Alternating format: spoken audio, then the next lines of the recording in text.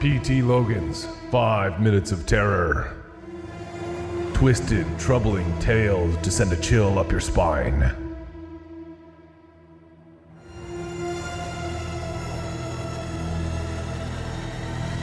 Shoes. When are we gonna get the furnace fixed? Mary Sue asked. I hate wearing shoes in the house, even when sleeping. The floor is so darn cold. Billy put his newspaper down and looked across the table at his daughter. We don't have the money to get it fixed right now, Mary Sue. But can't you fix it, Daddy? Yeah, Daddy. You told me you can fix anything, Eli replied. They were talking about the furnace again and why they had to wear shoes all the time, which was a fun game to 6-year-old Susie Sue. Mostly because they were all distracted, all being serious, which she hated. While her family talked, Susie Sue slid lower in her chair and eventually glided all the way down under the table. No one noticed her. This was nothing unusual for Susie Sue, however, because no one ever seemed to notice her. Her family was always talking about the furnace or about money, which were pretty much the same. It was all so boring to her.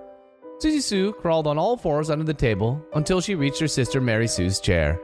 Mary Sue always wore nice white tennis shoes, so Susie Sue took her time while she untied them and then, very slowly, tied the laces from each shoe together.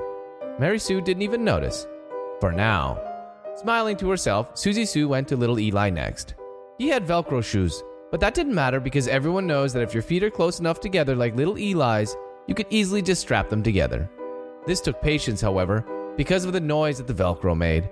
But Susie Sue succeeded without being noticed and then went to her dad.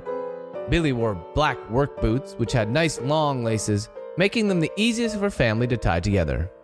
Susie Sue tied her dad's boots in double knots. She had to stifle a giggle by putting a hand in front of her face as she crawled back to her chair and quietly got back into it.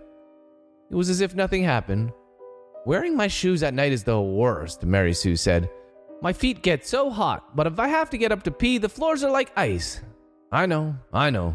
I'll try my best to fix it, but I'm not great with the furnace. Now, please take your plates out. And this was the fun part. Susie Sue leaned back and watched as her sister got up first. Mary Sue rose, stumbled, and then fell.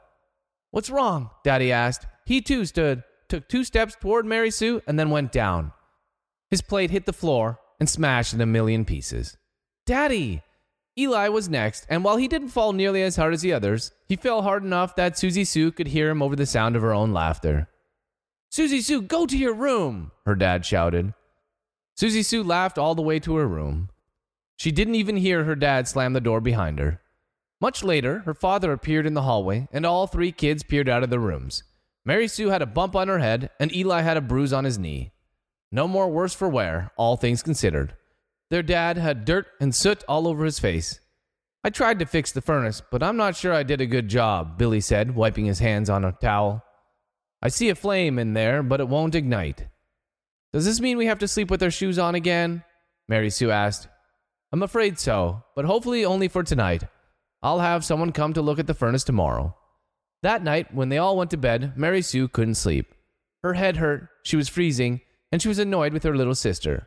So she came up with a plan. After brushing her teeth and waiting 20 minutes, she headed into Susie Sue's room. Her sister was sleeping peacefully on her side, her blanket tucked under her chin. The blanket, however, was too short and didn't cover the lower half of her legs.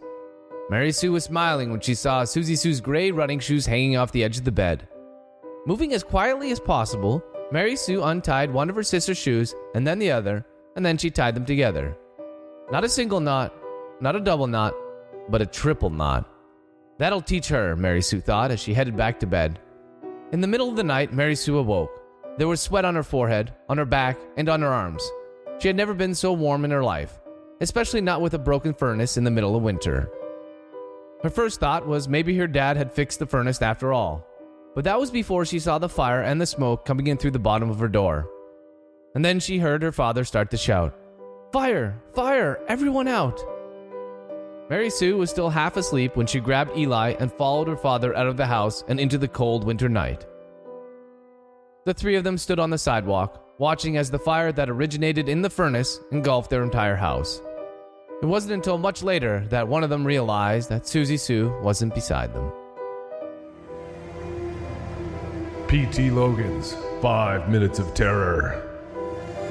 Twisted, troubling tales to send a chill up your spine.